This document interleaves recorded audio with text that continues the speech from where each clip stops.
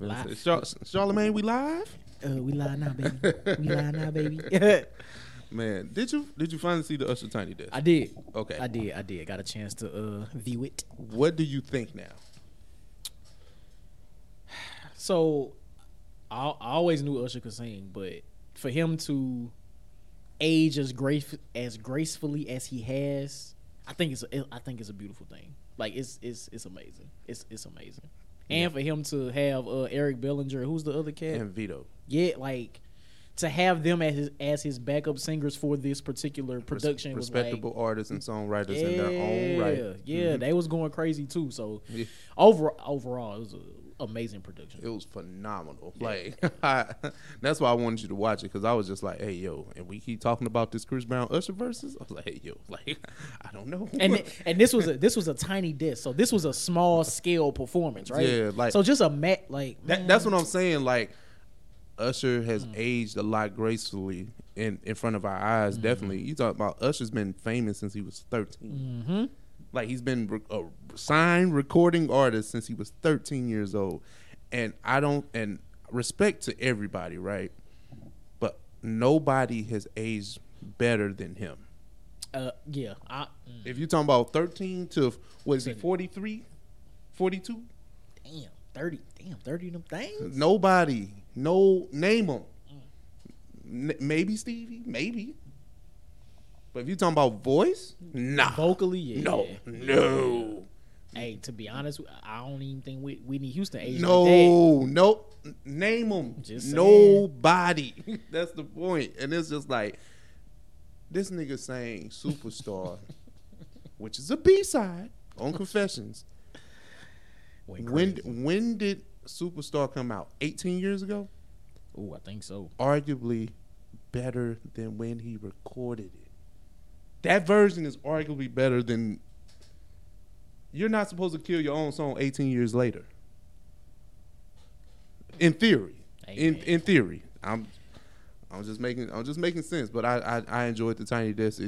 It definitely flexed Usher's vocal arrangements and abilities, like just the vocal, like the prowess was crazy. Like the prowess. Look at the word. Look at the verbiage. I love it. The way that he let Eric Bellinger and Vito kind of like lead on certain situations, and he took a seat back to let them get their bars off. Yes, and that is like I appreciate that when it comes to like live R&B performances. Like, of course, you're gonna get your hits. You're singing from the featured act, but they always let the backup singers get they shine. Like sometimes they be sounding better. Not in this case, but I'm saying not in this case, but sometimes they be sounding better than the featured artist. But and it's the Tiny Desk itself has even sparked the Usher challenge. You been seeing this shit? Yeah, man. They worn it out. Like the only You wanna do it? Watch this. I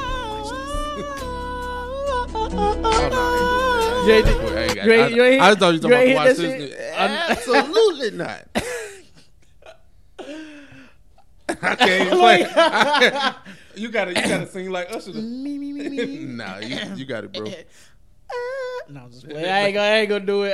I can't sing. We'll be out here be looking like Ray J. Watch it. At least I won't be marching. But just getting back to this Tiny Desk, man, I just want to make sure that we gave this man his flowers, man, because he is a living legend, an icon, somebody. It's like this is somebody that we should celebrate because we grew up with him or grew up looking at him just as much as we looked at any other living legend or icon. Word. So it's not the same, you know what I'm saying? Like we weren't around, like we was young when Mike was out, you know what I'm saying? We was virtually young when Whitney were out. We weren't even born when Stevie was doing this thing. So like when those people are mentioned, we have a love for them because our parents put them on. But this was somebody that was right there in front of our face, and we grew up with them. Yes. So it's just we have to understand that he is who he is. Yeah, man. Yeah, and this is we always try to give artists their flowers while they're still here. And the fact that we even got this type of performance from Usher that we didn't have to pay for, like,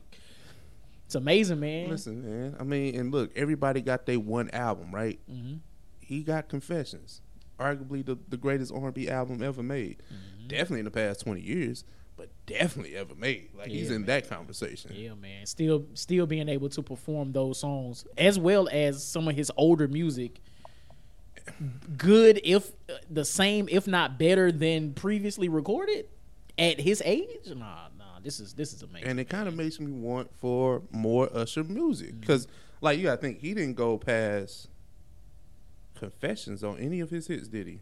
On that Tiny I Desk? do not think so. He didn't gave us some hits post then, but we just, I think, and I've been in this bag too. Like, what does the album sound like compared? Because we've always compared everything he's done post Confessions to Confessions, obviously, right? Some of those albums have been solid. They're just not Confessions. So that's kind of like where we've been. Like, well, I've been hanging the benchmark. I've been hanging my hat on when it comes to like arguments on albums and things like that. But he's never had a shortage of hits since. It's facts. It's facts. Cause that's why I was like, hey, yo, we can get dark. I'm breezy. Would you really want a new Usher album in 2022? Yeah. You don't think? Well, we don't know what new Usher music would sound like today. So I guess anticipation would be built, especially like with the Tiny Desk and all that kind of stuff, and the verses talk and the verses talk, the residency. That's all I was gonna say. The residency. The skating, all that, everything, all that contributes to me wanting to listen to new Usher music. Yeah. Shit, maybe he'll drop some next year. I don't know. We'll see. It's supposed to be Confessions Part 2. I think that's the rumor. They said that. I think that's been the rumor. I think it's just a rumor because he's been so in the music media as of late. Yeah. If he don't say it, I ain't buying this shit. I'm sick of announcements to announcements, man. I'm sick of all that. Like, just hit me with a date. Beyonce coming. Just hit me with a date. This is coming from the MCU guys, but okay. Hey, we want to know all the details before the movie come out. Now, this is me too. Like, I'm putting myself in there with you, but I just want to poke a hole in there. Hear the air deflating out their balloons. I want to say it's different with music, but it ain't. It's not. It ain't. It's not. All right. We gonna get to it. Let's get it started. You are now listening to Oversaturated, the podcast, hosted by Johnny and Ralph. Now let's get it.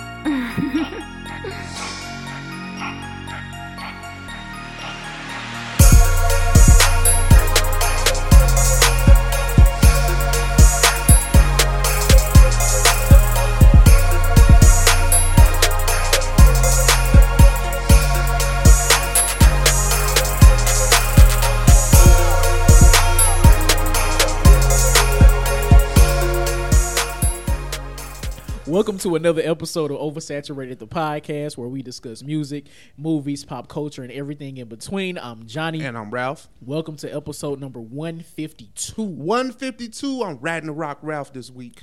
Oh, okay. I love it. New listeners, please follow us on all social media.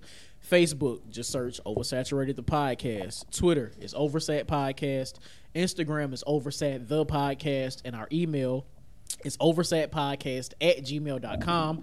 And please be sure to check out our website, oversatthepod.com. Anything you need to know about OS is there. Yes, sir. And if you want to follow us individually, I'm the Minder Ralph on Instagram and Twitter. On Twitter, I'm JON 2_ the letter B. On Instagram, I'm JBS_ESL_AAMU. Ralph. Before we get anywhere and do anything else, I want to shout out all of our new subscribers on YouTube. Shout out to all y'all because we got an influx of subscribers the past couple weeks. I think based off of our versus talk, which is dope. So we appreciate y'all subscribing. We hope y'all enjoy the content. Go check out some of the old episodes, and we got new episodes for y'all every week. So shout out to y'all, man. Yeah, and I want to give somebody their flowers too. Shout out to the homie RBK Snow, man. He been showing crazy love like that, man love, bro. We see you. We love you. We appreciate you. Yeah, Capo in the OS gang. What up? Yeah, I love it, man. Ralph, my guy, my pal. What's up, man? How you feeling? Feeling good, man. Feeling great. Just another week down, man. Just happy to be here, man. For real. Like, celebration of life. You know, this is my birthday month, so maybe, I'm riding that high. Maybe that's what, I was so giddy last week, and now this week I'm just like, I'm off the wall, man. It's just me, man. I love it. How about you, bro? I love to see it. I mentally, Mentally, I'm great. Like I'm cool. Like I feel like I can jump over a building. I feel like a butt is coming. Physically, man. Oh, okay. I'm tired. Yeah, I feel like- Physically, I'm tired. my body. My body. Do you think it's more taxing to be mentally or physically tired? Mentally. I think I. Because I think free your mind and your ass will follow. The mind controls everything. Yeah. No, that's true. This is true. No, this is facts. So yeah, mentally I'm great. Just got back from vacation today. If y'all knew the shit I went through today to like get this episode recorded, like it's insane. But Hey man, dedication, hard work plus patience. We here, baby. word. But no, I'm here, man. Just got back from vacation, feeling good. Got a chance to Recharge. rejuvenate on the Good shit. beach. Good Ugh, shit. Good shit. amazing. I don't know about y'all, but for me, just being able to sit on the beach, listen to the waves, actually be in the water, it does something to me. Like I almost want to say spiritually. Like it just does something great for me. So the fact that I was able to do that it's been great. I wholeheartedly agree with that sentiment because I'm gonna disagree with you for the rest of the episode, but I agree with that. That's what's up. But at least you know what's coming. No, facts. But no, seriously, like just being on the beach, and I know last year when I went to South Carolina, I think maybe I mentioned it here, or maybe me and you talked about it, but just being on the beach, and then it's kind of like that was slave where they brought the slaves, so I felt like a little spiritual connection to that. I was just like, hey, yo, my ancestors were here, 200 some odd years ago, so it felt good just letting the waves splash against you. So I feel you, and I can't wait to get back to somebody's beach. Word shit, me either. It's always bittersweet coming back from vacation because it's like you never want to leave because you've been kicking it, you feel great, but you get back home, you get in your own shower, your own bed. Like it's nothing like sleeping in your own bed. Yeah, Man. I don't know what's worse, the last day of vacation or when you come back from vacation. Me, I think it's when you come back. Okay. Because while I'm still there on the last day, I'm still doing vacation. Well, shit. I guess it depends on your flight. Like you know what I'm saying? Like say if you got a flight mid-morning, afternoon, like that kind of kills what the last day could be. You think so? Yeah, I don't be doing nothing. If Doing nothing. just getting ready to Just go, getting ready to go. making sure you got all your shit packed, triple checking the room. Man, I leave a charge, I'll be mad. Right? No. Man, it's facts. Though. It's facts. I think it's more easier to leave things behind when you leave early in the morning. Yeah. At least if you leave midday, you can recheck type shit. So, Facts. Yeah, man. But no, I'm happy to be back. New episode this week was good, man. We here. Oh yeah, man. What we doing off the dome? Off the dome.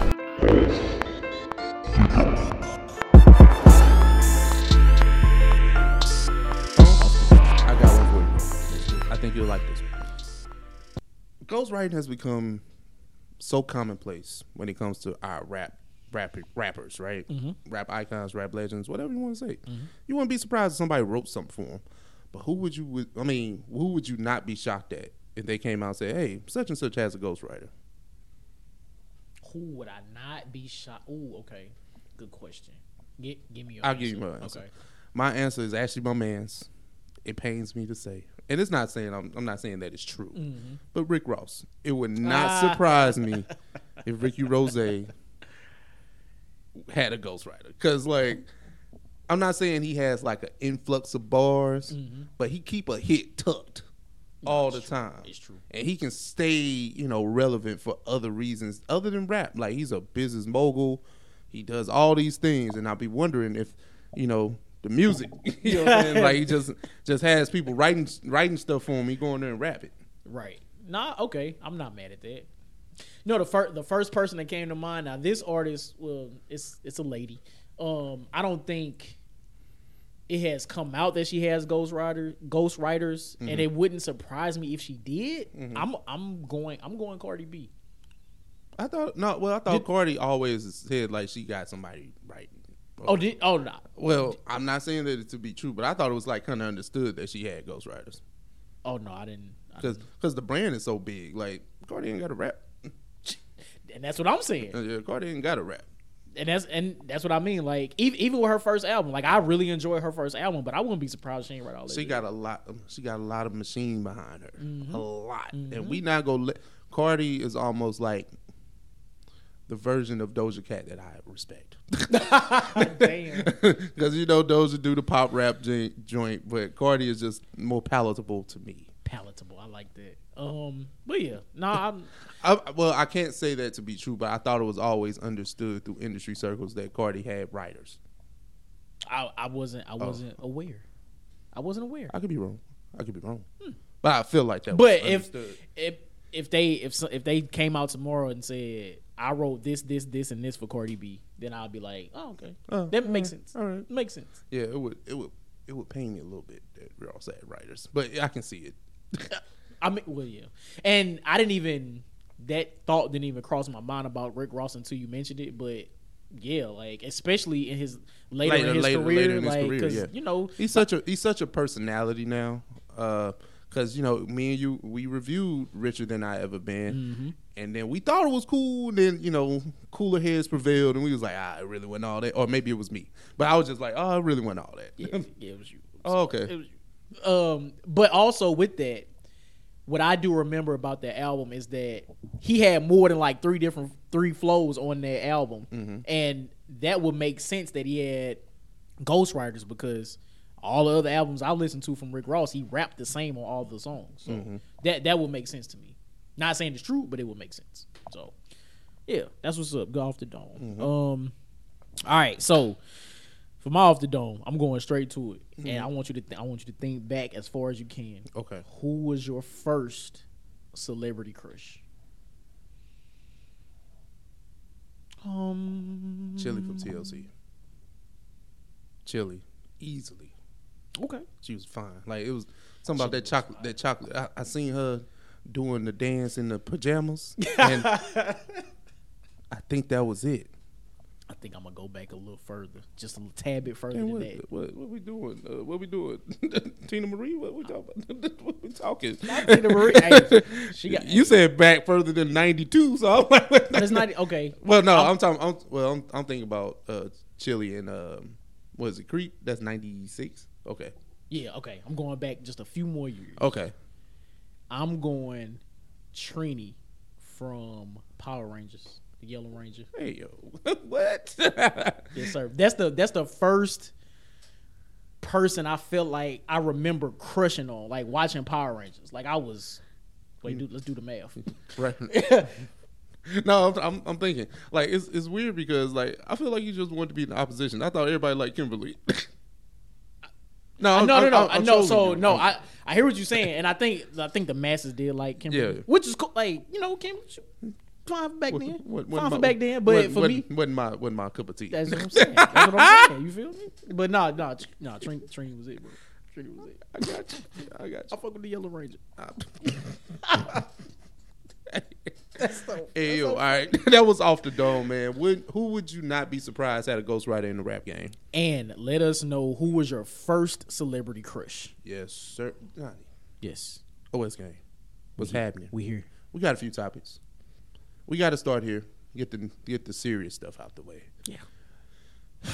Another fallen R&B star. We have to lead with that. Trey Songz. We're coming with updates. What's going on with his case?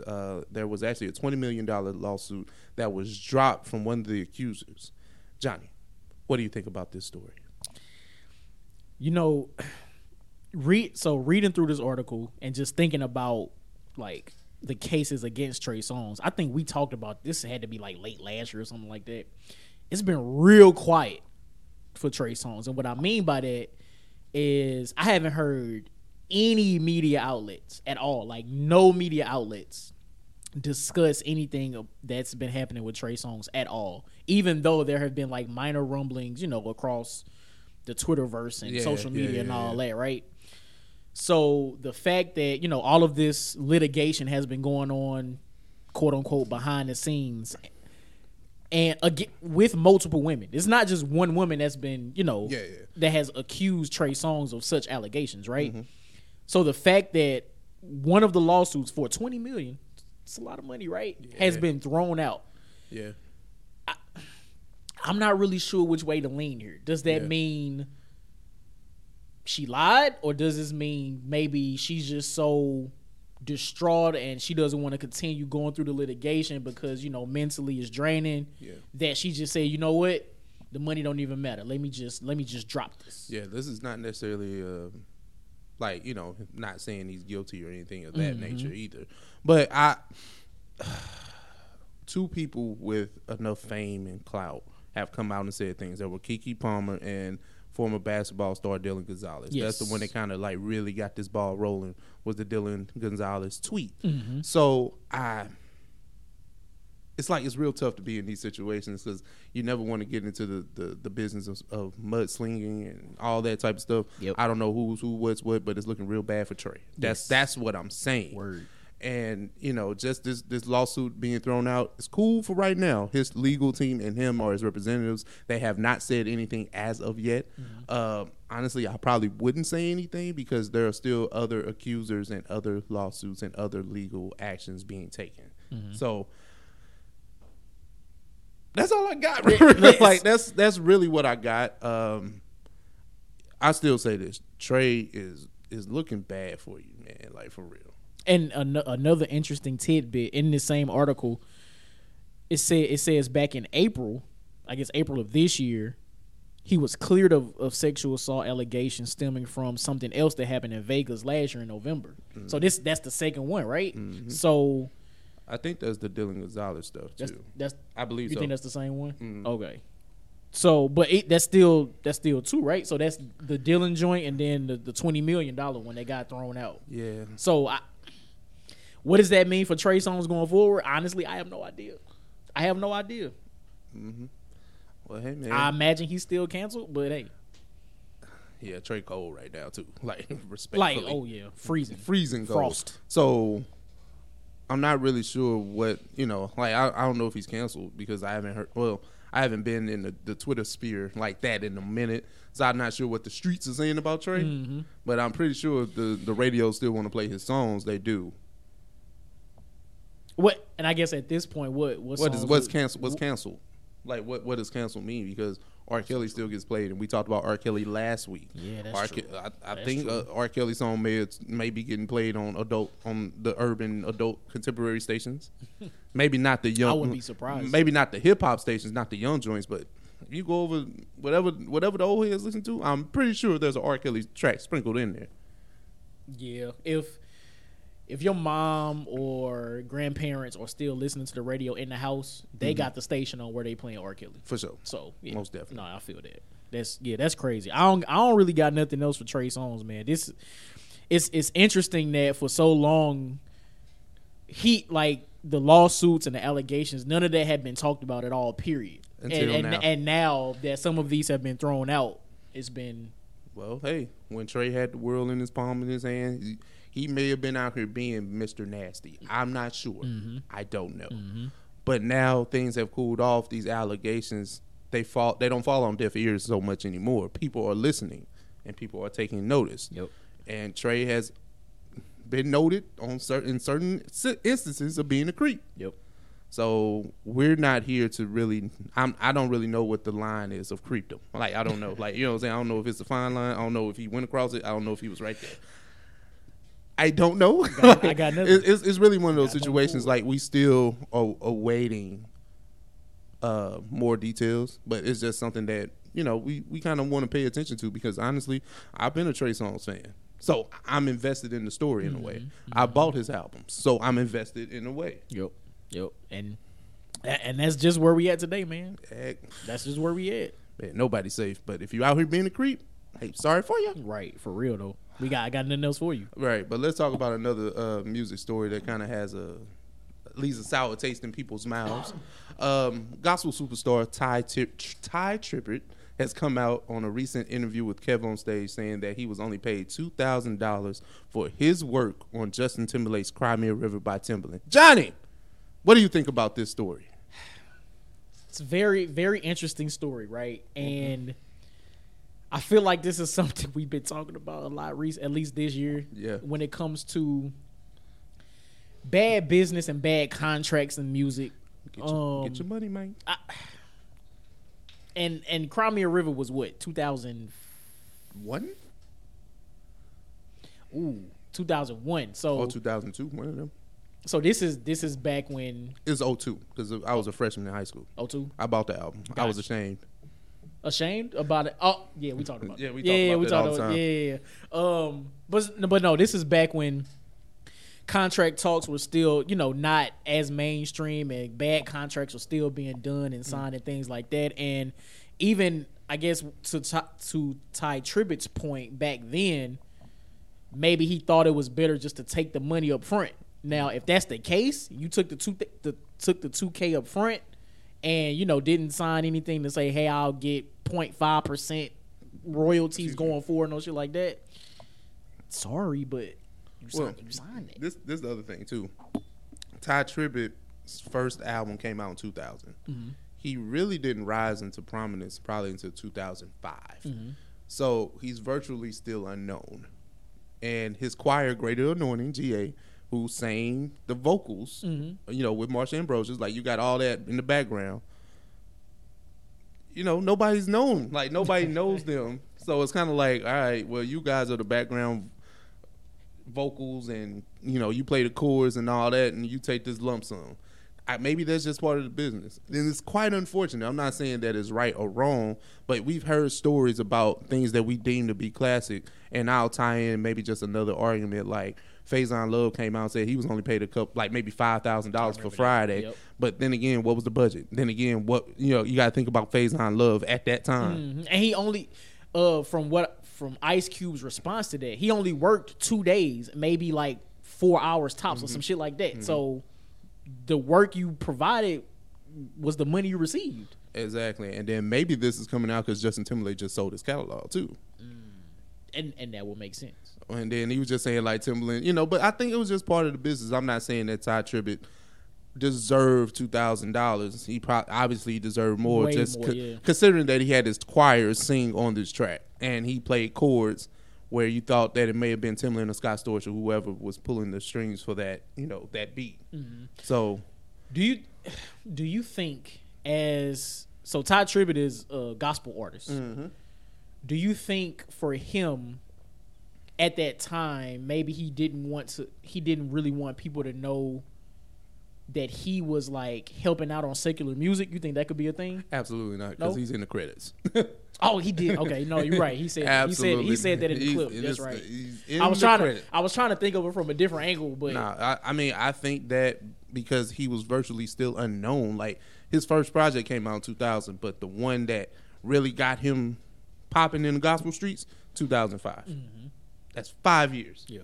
So just bad timing. Bad timing. You got to pay your dues. Unfortunately, how many times have we heard of somebody being somebody's background singer or somebody writing on somebody's album, and they blow up and become a legend or a longevity type of artist in their own right, which Ty Tribbett is. Mm-hmm. Like if you pay attention to the gospel streets, he got them popping. Oh yeah, but it's just I'm not saying that it's right he got paid $2,000, but I'm just like. At some point, do you think it was Justin Timberlake's or Timbaland's call to like pay him back or like give, because that was a huge single. Well, the album was huge, but that was a huge single for Justin. That's arguably Justin's biggest song. Like that's like, and this only adds to the other controversy of the song, right? Because I think it was like a big thing about Britney Spears' image being used in the video. And then, you got that.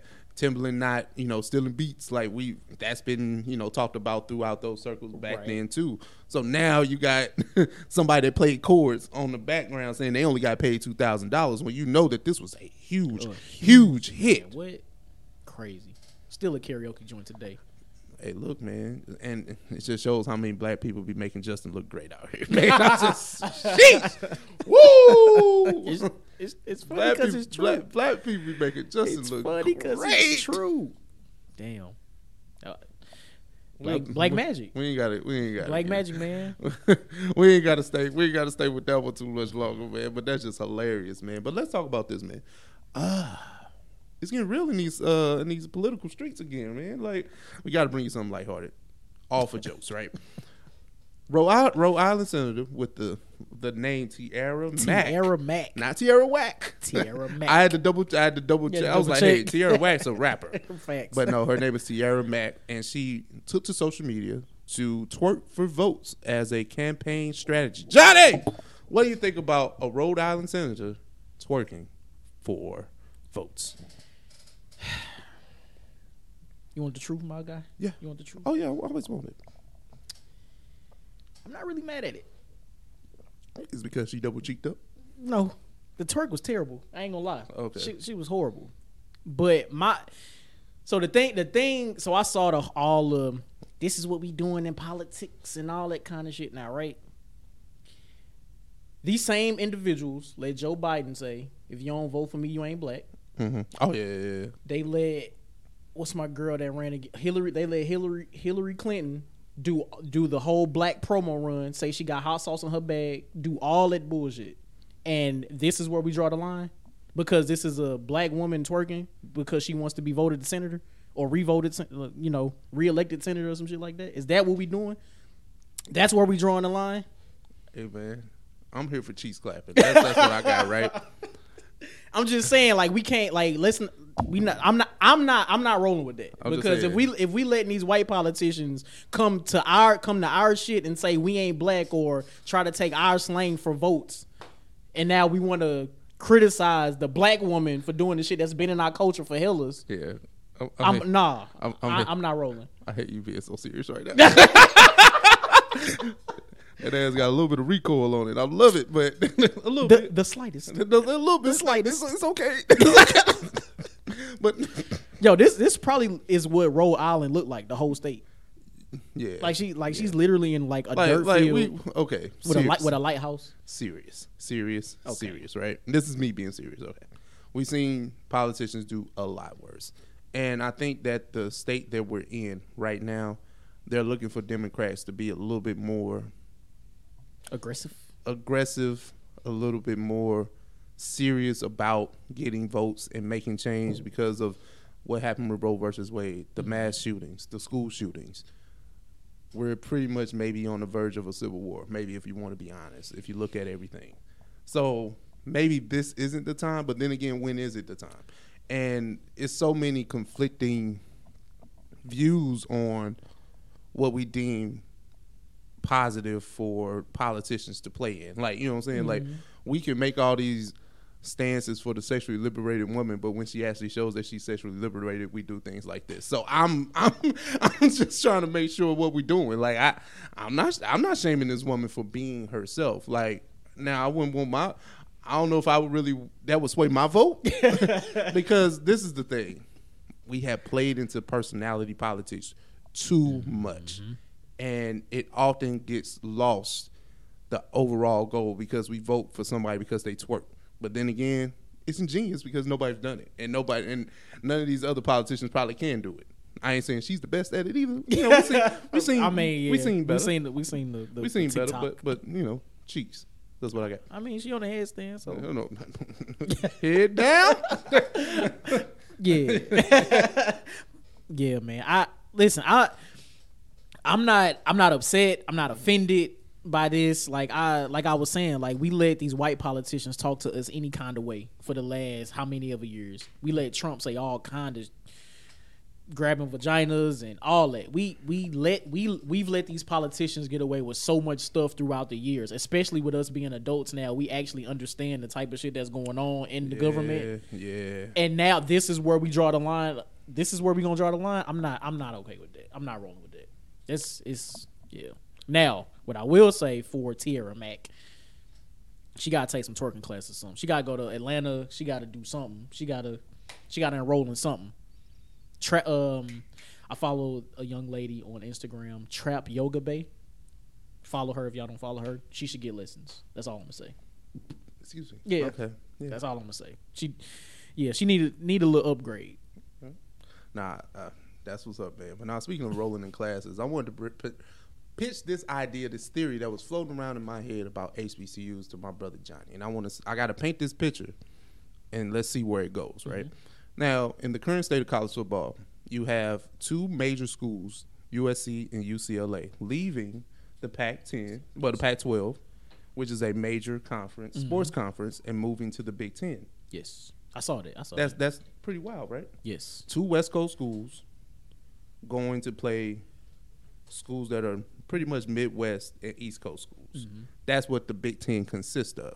And then you have a lot of schools leaving their older conferences going to the SEC, playing more Southern schools. So you got a lot of schools in Texas, like you got Texas and Oklahoma famously, that were always a Big 12, kind of like that middle Southwestern type of situation going over to the Southeast Conference, which has always been traditionally Alabama, Florida, Georgia, those type of places. So you kind of get these vacancies in these bigger conferences, and it's going to start shifting the paradigm, right? And we always seen the shifting paradigm when it came to we're starting to see a lot of these 5-star athletes and these 3-star athletes, like 5, 4, and 3, that traditionally went to these bigger schools, going to lower level schools like HBCUs. Nothing's wrong with that because you play for who you want to play for, right? But schools often follow money. And my theory is that one of these HBCUs will get an invite to like a mid-conference type of place, like a Sun Belt conference or something like that, which will break up the MEAC and the SWAC, which are traditionally black conferences. Right. I see that happening because if they keep getting these quality recruits, that's how you change. You change things, in my opinion. I just haven't heard anybody say this on any of the sports platforms, so I want to get my theory out, baby. Yeah. No, I think that like if Jackson State, Grambling, maybe A&M, Howard, like the school and FAMU, like everybody's starting to get people 3, 4-star recruits, get 3, 4-star recruits, rather be transfer or not. But the thing is, will the competition stay at a high level being down here, where Jackson State plays the Tennessee State or Alabama A&M and beat the dog shit out of them? Well, we can go play Arkansas State, which is like maybe it's not Arkansas State. It's not Arkansas. That's SEC. Arkansas State, I think, is maybe like Sun Belt Conference or something like that. Or you have an Austin P or something like that in Kentucky. Like those mid-major conferences may start inviting HBCUs for competition. So are you saying, okay, so I think I'm following you, but let me be sure. So with the HBCUs now getting these 3, 4, maybe some 5-star recruits, right? Are you saying that they're going to get invited to the conferences, like to be a part of the conference? Oh, okay. Like different conferences, because I think that may break up what the MEAC is like the East Coast HBCUs that are bigger, right? And then you have the SWAC, which is the southern ones that are bigger. So you saying like, let's just say Jackson State gets invited to leave the SWAC and be a part of the Sun Belt Conference. And shit like, God, okay. I see that happening mainly because I never thought that I would see like a USC. Now they're going to be playing schools like Ohio State, Illinois, Rutgers, Penn State. Like they're in the conference with them now. That's interesting. Can I see that happening? Yes. Do I think it will happen soon? No. Well, then again, I'll say this: we didn't see the USC move coming because it wasn't talked about until it literally happened. Now, I'm not saying this is something that happens overnight, because my theory on what HBCU athletics could be is just going to take time. I don't think it's going to happen overnight, but I think that this is something that will happen eventually. Eventually, yeah. Because like the SEC, Pac-12, all that shit, those are like the Power 5 conferences, right? Yeah. So I think it's easier for them to switch conferences, right? So with Jackson State, with the SWAC and MEAC conferences, the individual schools that are in those conferences, I think they're going to have to prove themselves, because some of those schools already get 1 game per season where they'll play a Auburn or play like those types of schools, right? Exactly. So, and as of late, we still losing. But as we get these better recruits and as we prove ourselves year after year, I think then we'll get the invites to those conferences. So I definitely see it happening, but I think it'll just take some time. Take some time. Then again, like I said, I've lived long enough to see USC jump ship. Like they are the West Coast power, but now they're merging over here to do something completely different. Because what could happen with these HBCU conferences, which I hope it doesn't happen, but what I could see happening is this year, next year, let's just say the next 5 years, they continue to recruit heavy. They get these really good recruits, right? And then I don't know, maybe a major shift happens. Maybe Deion Sanders decides to retire from college coaching, whatever. Something crazy happens, right? Then the recruiting falls, and now we get back to square one, and now we got to start the whole process over. Then I think the whole even playing a one game per season against some of those Power 5 schools goes away. Well, this is the thing. I'm not saying that Jackson State should jump in there with Mississippi or Mississippi State. Yeah, right, I agree. I definitely agree. I'm they saying should. like the like those schools that they wouldn't make it no way. Like, but respectfully, like, you know what I'm saying? Like, but they are a leg up in competition as to what the SWAC probably could provide. You know what I'm saying? And it does help the players, retool and all that, sharpen their Ginsu. Like, you know what I'm saying? So I just think that maybe that's what will happen eventually. Because it's all going to be all about like TV dollars and all that great stuff too. Nobody's turning the Sun Belt Conference on over the SEC brand of football or Big Ten. That doesn't happen. But that's true. Just you're opening up the fan base and traveling and things like that. If somebody from Jackson can go up to these other schools and play them, like you get familiar, you get a chance to bond, like all these stuff, like you kind of But then how? So, I think that it destroys what the HBCU brand could be. Agreed. with our rivalries. Oh, I agree. I agree wholeheartedly. And with that, well, first of all, first question: how difficult is it to go from FCS to FBS? It's like, is that a hard thing, or does it really matter? Because I don't know. Well, that's a great question, because most of the big HBCUs like are Division I AA. Okay. So a mid-major school is pretty much another size HBCU. It's just the demographic of the students is different. But if you're talking about sheer numbers, they're probably about the same. Yeah, got you. And then, damn, I lost my. But you can't have a school of 7,000 kids playing a school of 17,000 or 30 or 40 and expecting it to be the same. No. Right. But like virtually a 7,000 undergrad body versus a 10, that's not too much of a difference. Agreed. Okay, I got you. That's why I keep saying mid-major. I'm not talking Power 5. That's completely different. And then the next thing, so I kind of hope your theory doesn't happen, only because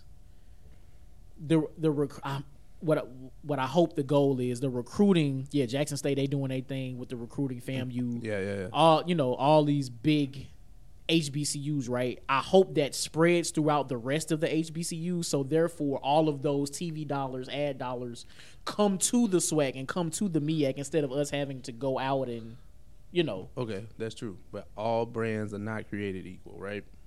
I can give you Alabama, the cream of the crop of the SEC when you're talking about SEC football, right? I mean, I know there are others, but ain't nobody pulling up to watch Arkansas football.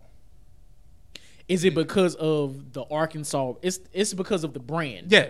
Okay. Like, and that's what I'm saying. Like, all schools aren't created equal, right? So that's why if certain people leave, like, I mean, respect to Mississippi Valley, but they ain't Jackson State. You know what I'm saying? It's true. You know what I'm saying? Do you think that could change though? Do you think it could change? Anything's possible. But you know how long it takes to change a brand? Yeah, I do. It takes a lifetime. And it takes literally a lifetime. It's gonna take a lot of resources, a lot of money. It's gonna take a lot, whole lot. And I think that the way that these HBCU administrations think, they're going to start following money.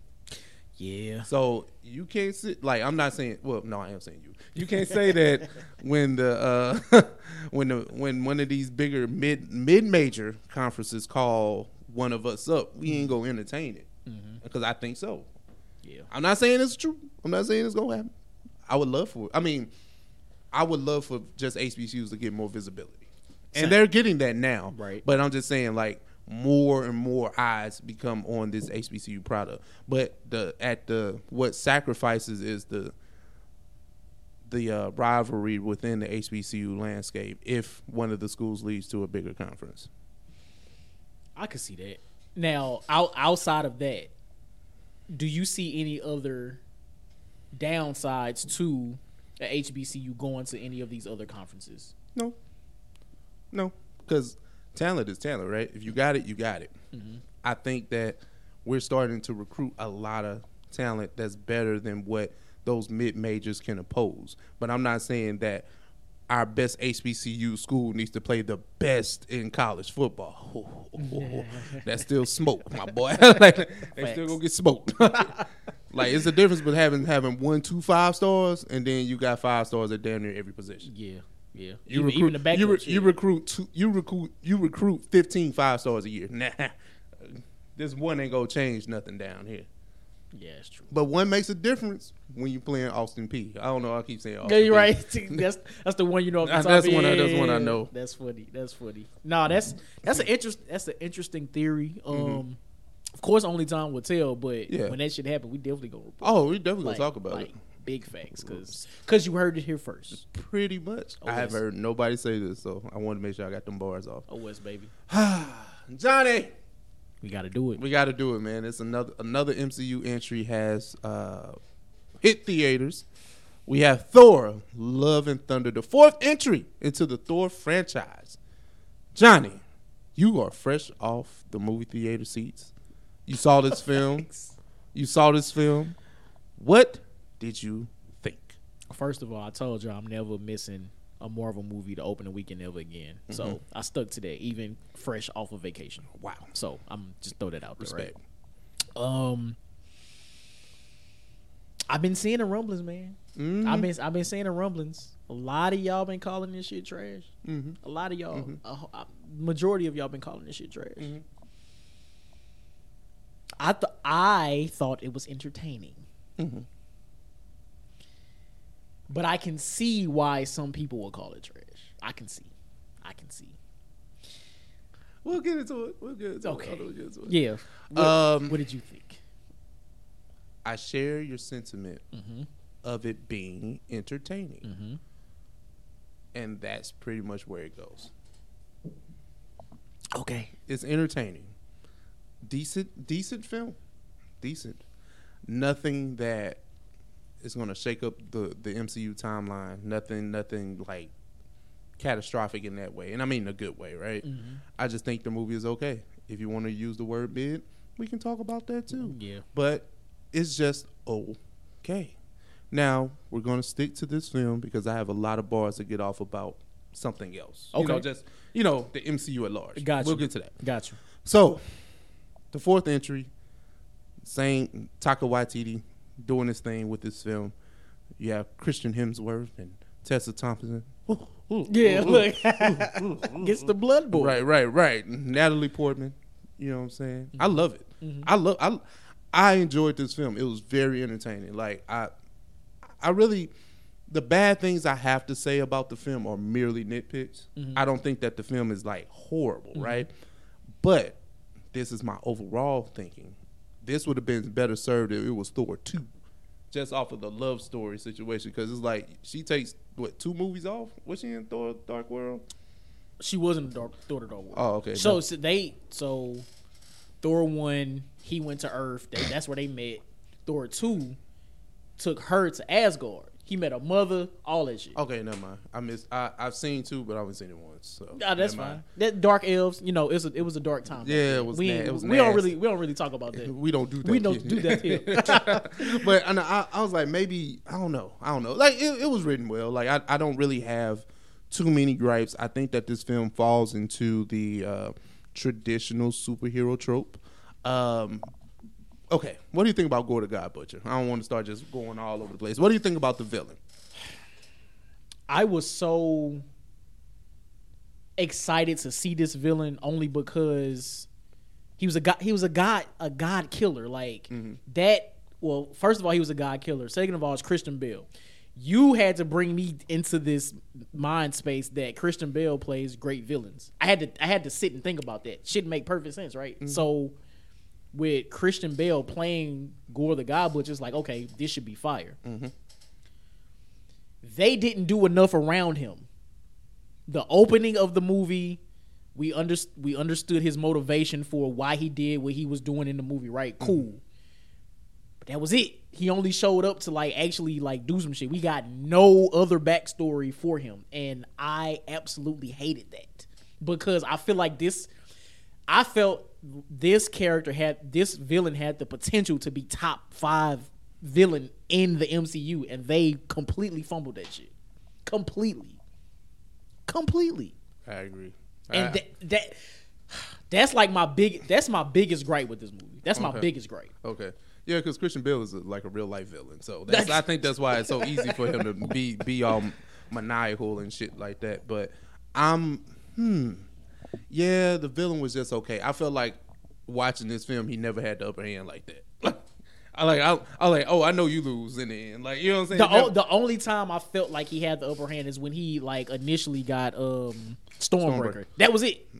Even when he was using that shit, that was only for a like, split second, but it just felt like that was.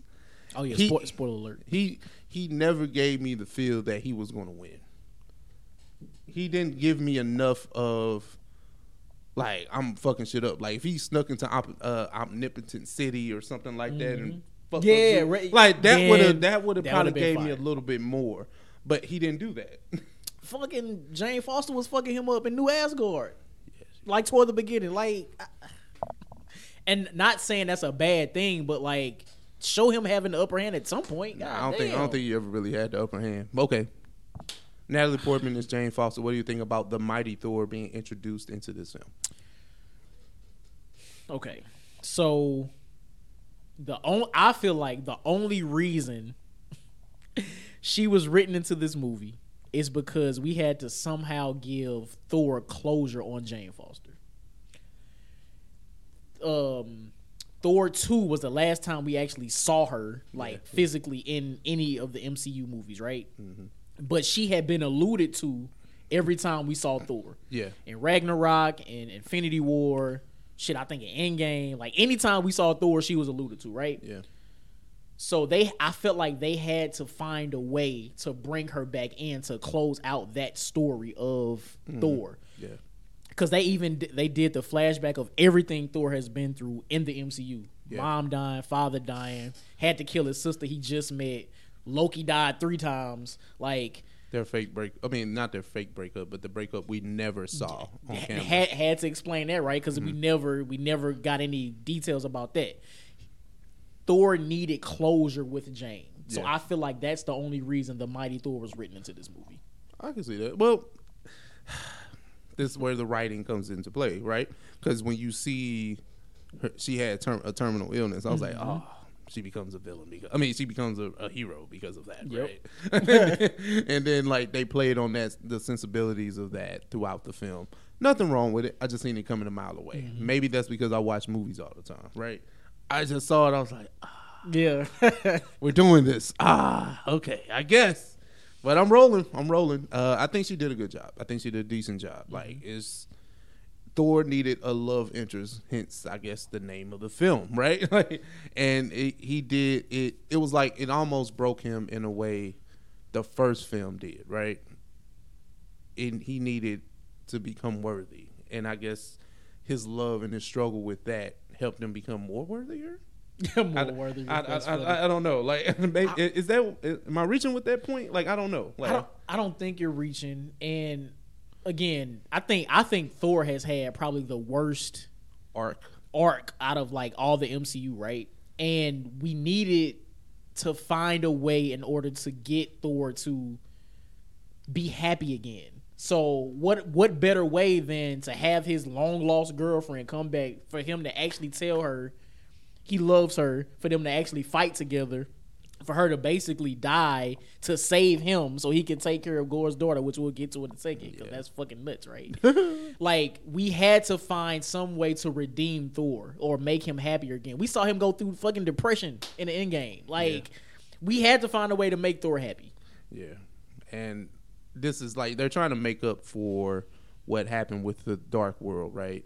And this film it does capture a lot of what Ragnarok provided. A lot of the laughs, a lot of stuff. A lot of stuff seemed chaotic at points. I was just like, hey, yo, it's a lot going on, but I'm rocking, right? And it wasn't bad. It wasn't bad. So it's just, hey, what are we doing? Like, are we trying to be comedic? Like, are we trying too hard? I definitely thought that at times, but I don't know. Like literally all the jokes throughout the movie, I thought them shit was funny. Yeah. Like all of them. Like sometimes it felt like it was too many in a row, but for some reason it worked. I don't know, it worked. For me, it worked, and I feel like that's what kept me intrigued by the movie. But the thing about this film, which I do enjoy, it does kind of pull all those emotions and reactions out of you. It can be you can laugh, you can kind of feel like, oh wow, it's a lot going on, or you can kind of feel this heartbreak or this heart pain, like, you know what I'm saying. So it did a good job at that, and the pacing was pretty good. I don't know, I'm just not in love with the film like that. Same. But I think it's okay. Like, same. And this is almost how I felt about Multiverse of Madness, but this movie, I feel like this movie is better than Multiverse of Madness. Oh yeah, it actually is. And then like we get the crossover with the Guardians. Cool. Like I enjoyed them for the 10 minutes they was in the film. But even that, like, was it really necessary? Like, I understand he flew off with them at the end of Endgame. Listen, every Marvel film is gonna have crossover from now until the end of time, for eternity, right? I see. My man's. I love it. I love it for eternity. Which is also crazy, right? It's so okay. I feel like there were very subtle hints or callbacks to other Phase 4 movies and the TV shows, like the room where he had to open that door for eternity. It was all of those other, like the Living Tribunal, all of those other beings in there. Like we saw glimpses of them in Multiverse of Madness when they went through all 22 of those multiverses. Yeah, I feel like we saw a piece of that in Moon Knight, and even the whole thing with like the gods and how the gods have worshipers and all that. That was a theme in Moon Knight as well, like with avatars and all that kind of stuff. Yeah, so I think they wanted to kind of show that Eternity had like I don't know, like status over those other guys, because like you see these four, but Eternity's at the end of the hall. Yeah. That's what I'm thinking. And then you had to do something special in order to open the door to actually get to Eternity, so you can make your wish and all that kind of shit. Yeah, and it was kind of like, I'm like, did he have to kill all the guys for this? Like, I didn't see the parallels in like killing gods to get this wish. See, I think he wanted to kill all the gods, right? Because when he actually met the god that he worshipped, the guy was trash, right? Yeah. So end up killing him. So he wanted to kill all the gods. The best way to do that is to get to Eternity and just wish all the gods were dead. So that's what he was trying to do to get to Eternity. Oh, okay. But when he actually got there, he wished for his daughter back. He's like, okay, I understand the concept of love now, and maybe love is more powerful and blah blah blah, all that shit. So, he was not here for that, clearly. Come on, man. Okay, so what do you think about Russell Crowe's appearance as Zeus?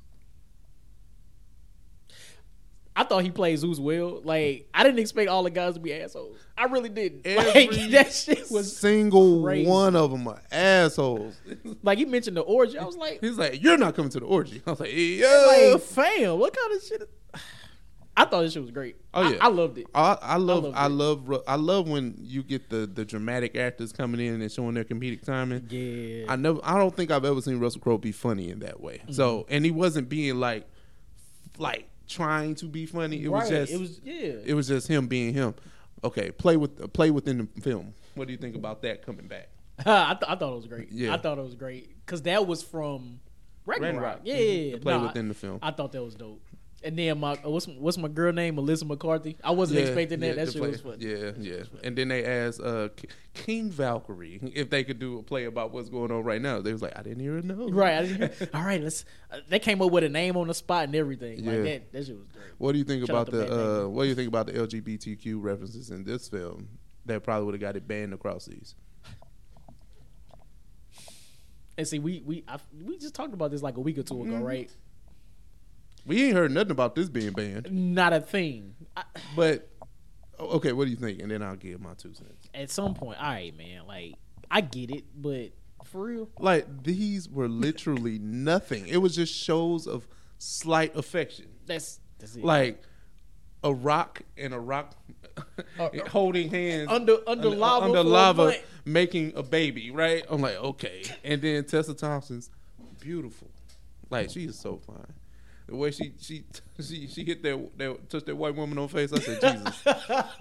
Now, did you notice something? Now, this is my perverse mind. Excuse me, right? They used her licking the sword in the trailer. I don't think I seen that in the film. No, you know they be faking us out sometimes. Damn, you like this what you fake me out You on? know they be faking us out, man. You know When that. Tessa licked that sword, I said, "Ooh, Lord." Look, he was ready. I was ready for that, and they took that away from me. That's why you got the trailer. You got the trailer. I felt like you it would go have been play lo- it back. I felt like it You'd would have be been. lo- I felt like that scene would have been longer in the film. I don't know. I got nothing for it. I got nothing okay. for it. Well, we have clearly been all over the place with this film, so I think we understand where how we feel about the film overall, what we think about, each major character. What do you think about the post credit scenes? Let's do the last one first. Mm-hmm. Jane Foster, she died in battle, so she was able to go to Valhalla.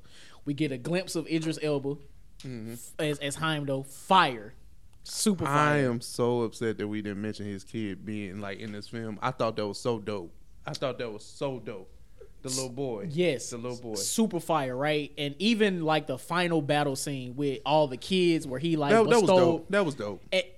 In the moment, in the beginning, I was like, "Oh no, I know all these kids ain't about to fight this shit. Like that's trash." But when they got their powers and they was all doing all that shit, the little girl had the teddy bunny, bear. yeah. No, that was. It was I was dope. like, "All right, It was nah, dope. I like this. I'm not I gonna like hate this. on this. Yeah, Like, yeah, this like I like this. So the fact that his child was able to use the same like vision thing, so Thor could like actually talk to the kids. That was dope. That was cool. The fact that Jane Foster was able to go to Valhalla, because that was a running theme throughout the movie. Like a lot of people mentioned Valhalla, right? Yeah. So the fact that we actually got to see it, we got a glimpse of Heimdall, which I thought we would never see again. Like it was touching. It was beautiful, right? Yeah. Now for the mid credit scene, what did you think about? First of all, Zeus not dying. I wasn't expecting that. I wasn't expecting that. I didn't think he was dead. I thought he was. I thought he was. I didn't think he was dead. Like, I don't know. Like, I feel like for you to kill Zeus and you don't have no payback for that. Like, ain't nobody come pull up on you immediately. Like, like the rest of the guys got to see you immediately. Immediately. Because everybody knew you was going there. Like, Right. everybody knew where you was going. So I felt like That's true. That's true. Like, yeah, they ain't you roll just up don't on kill. you. You just don't kill the gods of all gods and don't have no retribution, No retaliation, nothing. none of that? All right. Nah, that's crazy. All right, I'm okay. I was like, nah, he ain't dead. That's funny. But just the reveal of Hercules now in the MCU, I was like, I don't really know what this means, because I didn't know that those actual Greek gods were like existed in the Marvel universe. Yeah. I know that a lot of our characters that we love are based on them, like in ways. But I didn't know that Zeus, Hercules. Yeah, they exist in the comic universe. It did nothing for me though. Like, I mean, it was like cool. What I hope it doesn't mean is that there's going to be a Thor 5. Oh no! Get this shit out of here. Now I'm glad you said that. Let's talk about MCU and beyond now, because we're here now. You don't give Thor this little girl and not give us another Thor, right? You don't have Hercules introduced as a possible villain for Thor and not have another Thor film. What, we gonna have Gods versus Avengers? Because the Avengers planning on fighting some other stuff. So, like, this is where the MCU is starting to split off. It seems like it's like this film has nothing to do with what Marvel did with Doctor Strange. Nothing. Yeah. There's no tie-in. Yeah. There's no continuation. They're doing their own thing. Maybe when we get Guardians of the Galaxy, maybe there'll be some tie-in. Yeah. But for what we just saw and what Marvel's been doing with multiverses and things like that, this got nothing to do with. Absolutely So nothing. that's where I'm like, I'm not saying that. Well, maybe I am. I feel like most films should have tie-in to the overall overall theme of what's going on. But this is literally a standalone film in that way, with only subtle references to other things that have happened within Phase 4. Super subtle, right? I don't really know what the Hercules thing means either. I just hope that it doesn't mean another Thor movie. Like, we really got to get that out of here. Listen, like, he is the only one that has had a 4-film run. Like, and his character, like, his contract ain't up. So you it definitely said Thor will return. You finna get more Thor, my boy, and that means it's gonna be a. You know, when you hit a pal with this, like, just prepare. God, I hope not. I'm actually here with you. Like, I'm not sure. Like, how can you squeeze another Thor film? But then again, you gave him a child. They gonna turn that fights with him. They gonna turn that shit into Fast and Furious. Yeah, it's already there. Oh my God, it's already there, man. Okay, so last question. Another movie entry into Phase 4. That's all. I know where you're going. I want you to finish. What do you think? What do you think about the current state and where we're at? This is slightly better than Doctor Strange, but still, my feelings about Phase 4 are still the same. Phase 4 though. Fuck out of here. This ain't changed nothing. Golly. So we have to look forward to a Chadwick Boseman less Black Panther. Because that's the next MCU movie. This is not like Marvel was trekking real good when we got into Black Panther. We was doing good when we pulled up to When we pulled up to Wakanda, it was forever, baby. We was up. We was up. But now, I don't know if we gonna be dashiki up for this one. But I said that back then. Even rest in peace to Chadwick. Even if Chadwick was still with us, I still don't think. Chadwick can't save what's going on in the MCU right now. Rest in peace to the God. Facts. But I just don't think. I don't like see this it happening. This is something else. I don't see it happening. From what I've seen, we're getting Namor, the Submariner. We're also getting Ironheart, Riri Williams, who is the youngest, smartest person in the MCU apparently. So her and Shuri gonna be catfighting pretty much, right? I hope not. I don't want to see the black women fight. Not. You know, I'm smarter than you. You know what I'm saying? That's what I mean. Catfighting, not actual. Oh, okay, fighting. got you. I'm cool. I'm with that. But again, she had a fancy MIT degree. Right. That's funny. At 9, looking at us. Right. She gonna be mad. No, but for real, we got to get Phase 4 out of here. And then now I'm wondering what the ending of Phase 4 is. Like, is it because it's not going to be a Avengers movie. It's a Fantastic Four film. Is it? I think so. Oh, okay. Because every time they've done the Phase 4 trailer and thing like that, they end with the 4, the Fantastic Four. Gotcha. 4. So I think that's what next year. Hey man, it's looking real dark it's real bleak, man. For Black Panther, respectfully. Man, that's November. We got 5 months for that? I don't know. I just don't know. I don't know. I'm so sad because this shit has not been good. We brought it to you here first, OS Game. We ain't really the biggest fans of Phase 4 MCU. It's just not it. Not it? Nah, man. OS Game, we have clearly reached the end of our docket. We appreciate you for rocking with us all the way to the end. Johnny, what do you have for the people? For our YouTubers, again, we want to say thank you and welcome to all the new subscribers. We appreciate y'all. Check out all the previous content. We got new content coming every week. Yes, sir. Hit the like button, subscribe, hit the comment section. Let us know what y'all think about any of the topics we discussed today. We'll catch y'all next week. Peace. If you're on audio, you know what time it is, baby. It's Song of the Week. WKOS, we here. Ralph, you take it first, man. I got you, bro. It is July. I'm in my bag. My birthday is around the corner. I just want to spread all these vibes. Low-key ratchet vibes. Uh-oh. But I got a classic for you. I got Corrupt. We Can Freak It.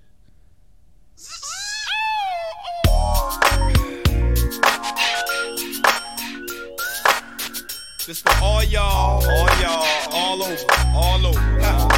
Bounce, niggas, roller skating, bitches, homies, bounce, rock. roller skating, dipping down the street. I've been all around the world, Japan to Amsterdam. Hit them like switches, dipping, hit the switches, which is one reason why I gotta make mine. Cause these fools on the streets trying to take mine. What's up, lady? Time's getting shady, you gotta lick stick with it. That's why I'm sick with it. Hard to maintain in this world of pain, but I'ma serve these rhymes like dimes of cane.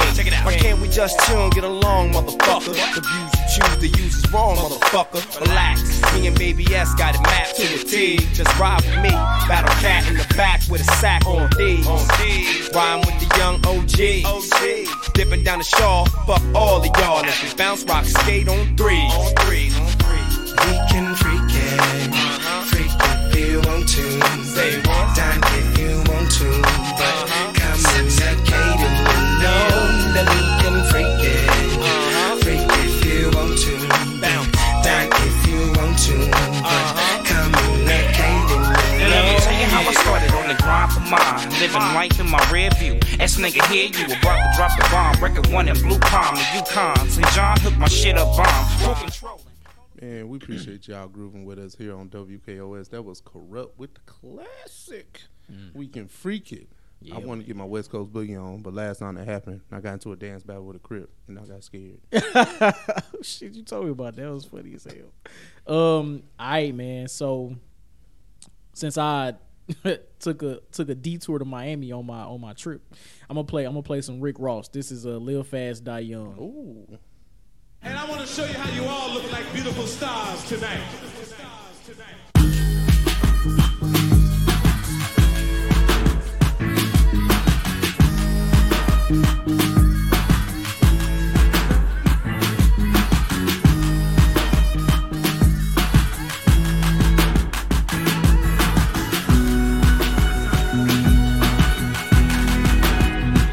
They say we can't be living like this for the rest of our lives.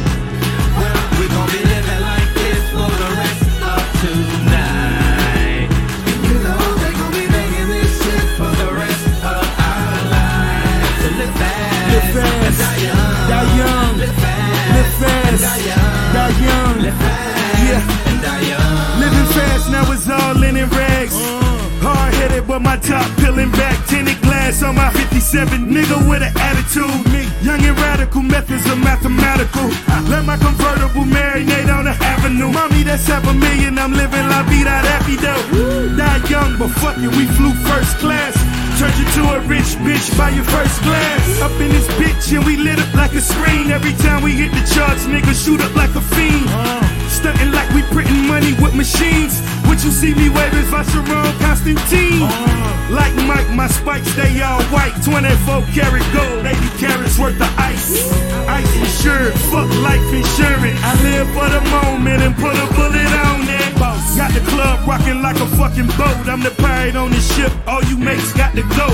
The party over here, everybody over here. You know the word, travel fast, everybody know we here. All the bottles over here, even spread it over there. All the models over here, but they swallow everywhere. Yeah. She came to party like it's 1999. If she died on my dick, she would live through my rhymes. Living like this for the rest. Yeah, man. Welcome back to WKOS. That was Rick Ross, Live Fast, Die Young. I had to let the whole verse play. Shit was too fire. Hey, it is what it is. I wasn't clock watching. Nah. Got you. Yeah, man. 152. Anything left for the people? Hey, man. Another episode down, another week down. You let us come through your airwaves, and we appreciate you guys. We love you guys. Make sure you guys comment, rate, subscribe, share with your people, share with your family, share with your friends. Because you know why? OS is for the streets. And with that, it's episode 152. 152. And we out. Chill. Peace.